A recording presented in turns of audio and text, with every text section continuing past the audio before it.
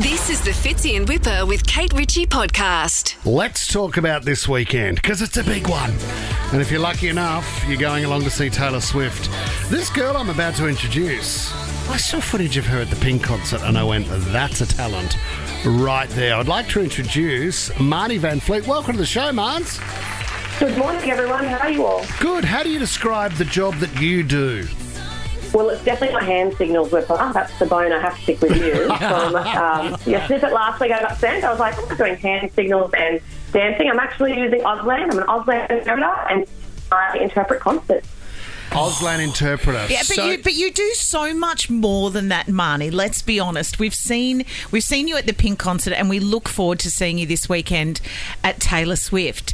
Yes, it's Auslan, but it's also you're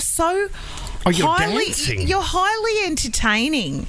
There is nothing that you're missing out on when people's eyes flick from Taylor to you. Well, the idea is, as an interpreter, I want the deaf audience to have the same experience as everyone else. Yeah. And so if someone is profoundly deaf and they can't hear a thing, but they can feel the vibrations, then I want to show through my body, through my translations, if the song's sad, if it's happy, if it's joyful, if it's going crazy. So that's where the body movement and language comes in. Yeah, my background is in dance, so I think it does come naturally as well.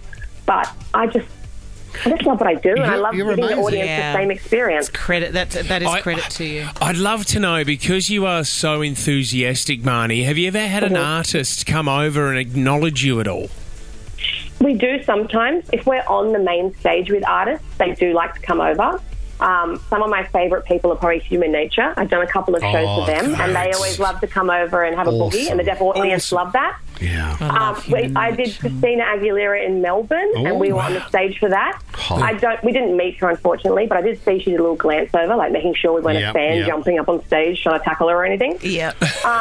So it does happen, but the main things like Taylor, no, we won't be close to her. We won't meet her. No. Can I ask? I mean, it's a 3.5 hour show.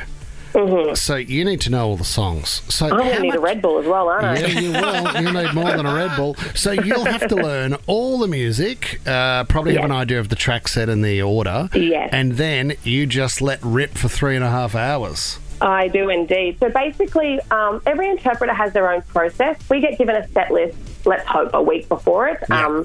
Something like Taylor, we've kind of known it's going to be the same era's tour she's done overseas. Obviously, there'll be surprise songs, so we have to kind of go on the fly with that. But me and my other interpreter, Jen, who will be in Sydney with me, we've split the set list, and I like to just Google what the meanings of the songs are, what the fans talk about, and just make sure it's so visual, because Taylor's storytelling through her songs are so beautifully smart, and I want to give that justice into Auslan, because Auslan is such a beautiful language. So I've been constantly Googling, writing my translations, listening on repeat. You know, whenever I'm in the car, I think my son and my husband are just sick of Taylor Swift at the moment. 2 hands on the wheel, yep. Yep, focus while I practice. It's the same with Pink as well, just been constantly listening. Marnie, I need to just go back very quickly before we let you go. You did say that the set list is always the same. There are going to be the songs that she's going to gift Sydney, right? And you're saying that you have to just work on the fly. Are you sure you don't know what those extra songs are? You'd have to kill me before I could actually tell you the truth. So you do know. Is she going to play is she doing the one? Will she sing the one? Whatever happens, it's an NDA signed, can't tell anyone. Kate, I know you're a Swiftie, my love. I would love to tell you it all, but I want to keep my job. Okay, but can I ask you now, though, when do you get that set list? When do you know what those songs are? Do you know those songs right now? I'm going to tell you straight up right now, we actually don't get told the song. Oh, so Marnie, you have to say you're giving us some Auslan right now. What does the middle finger mean? Oh, that is, Marnie, you should not do that. Okay. Thank you so much. You're an inspiration. Good luck on the weekend, Marnie. Thanks, guys, for having me. Thanks, guys. Fitzy and Whipper with Kate Ritchie is a Nova podcast. For more great shows like this, download the Nova Player via the App Store or Google Play. The Nova Player.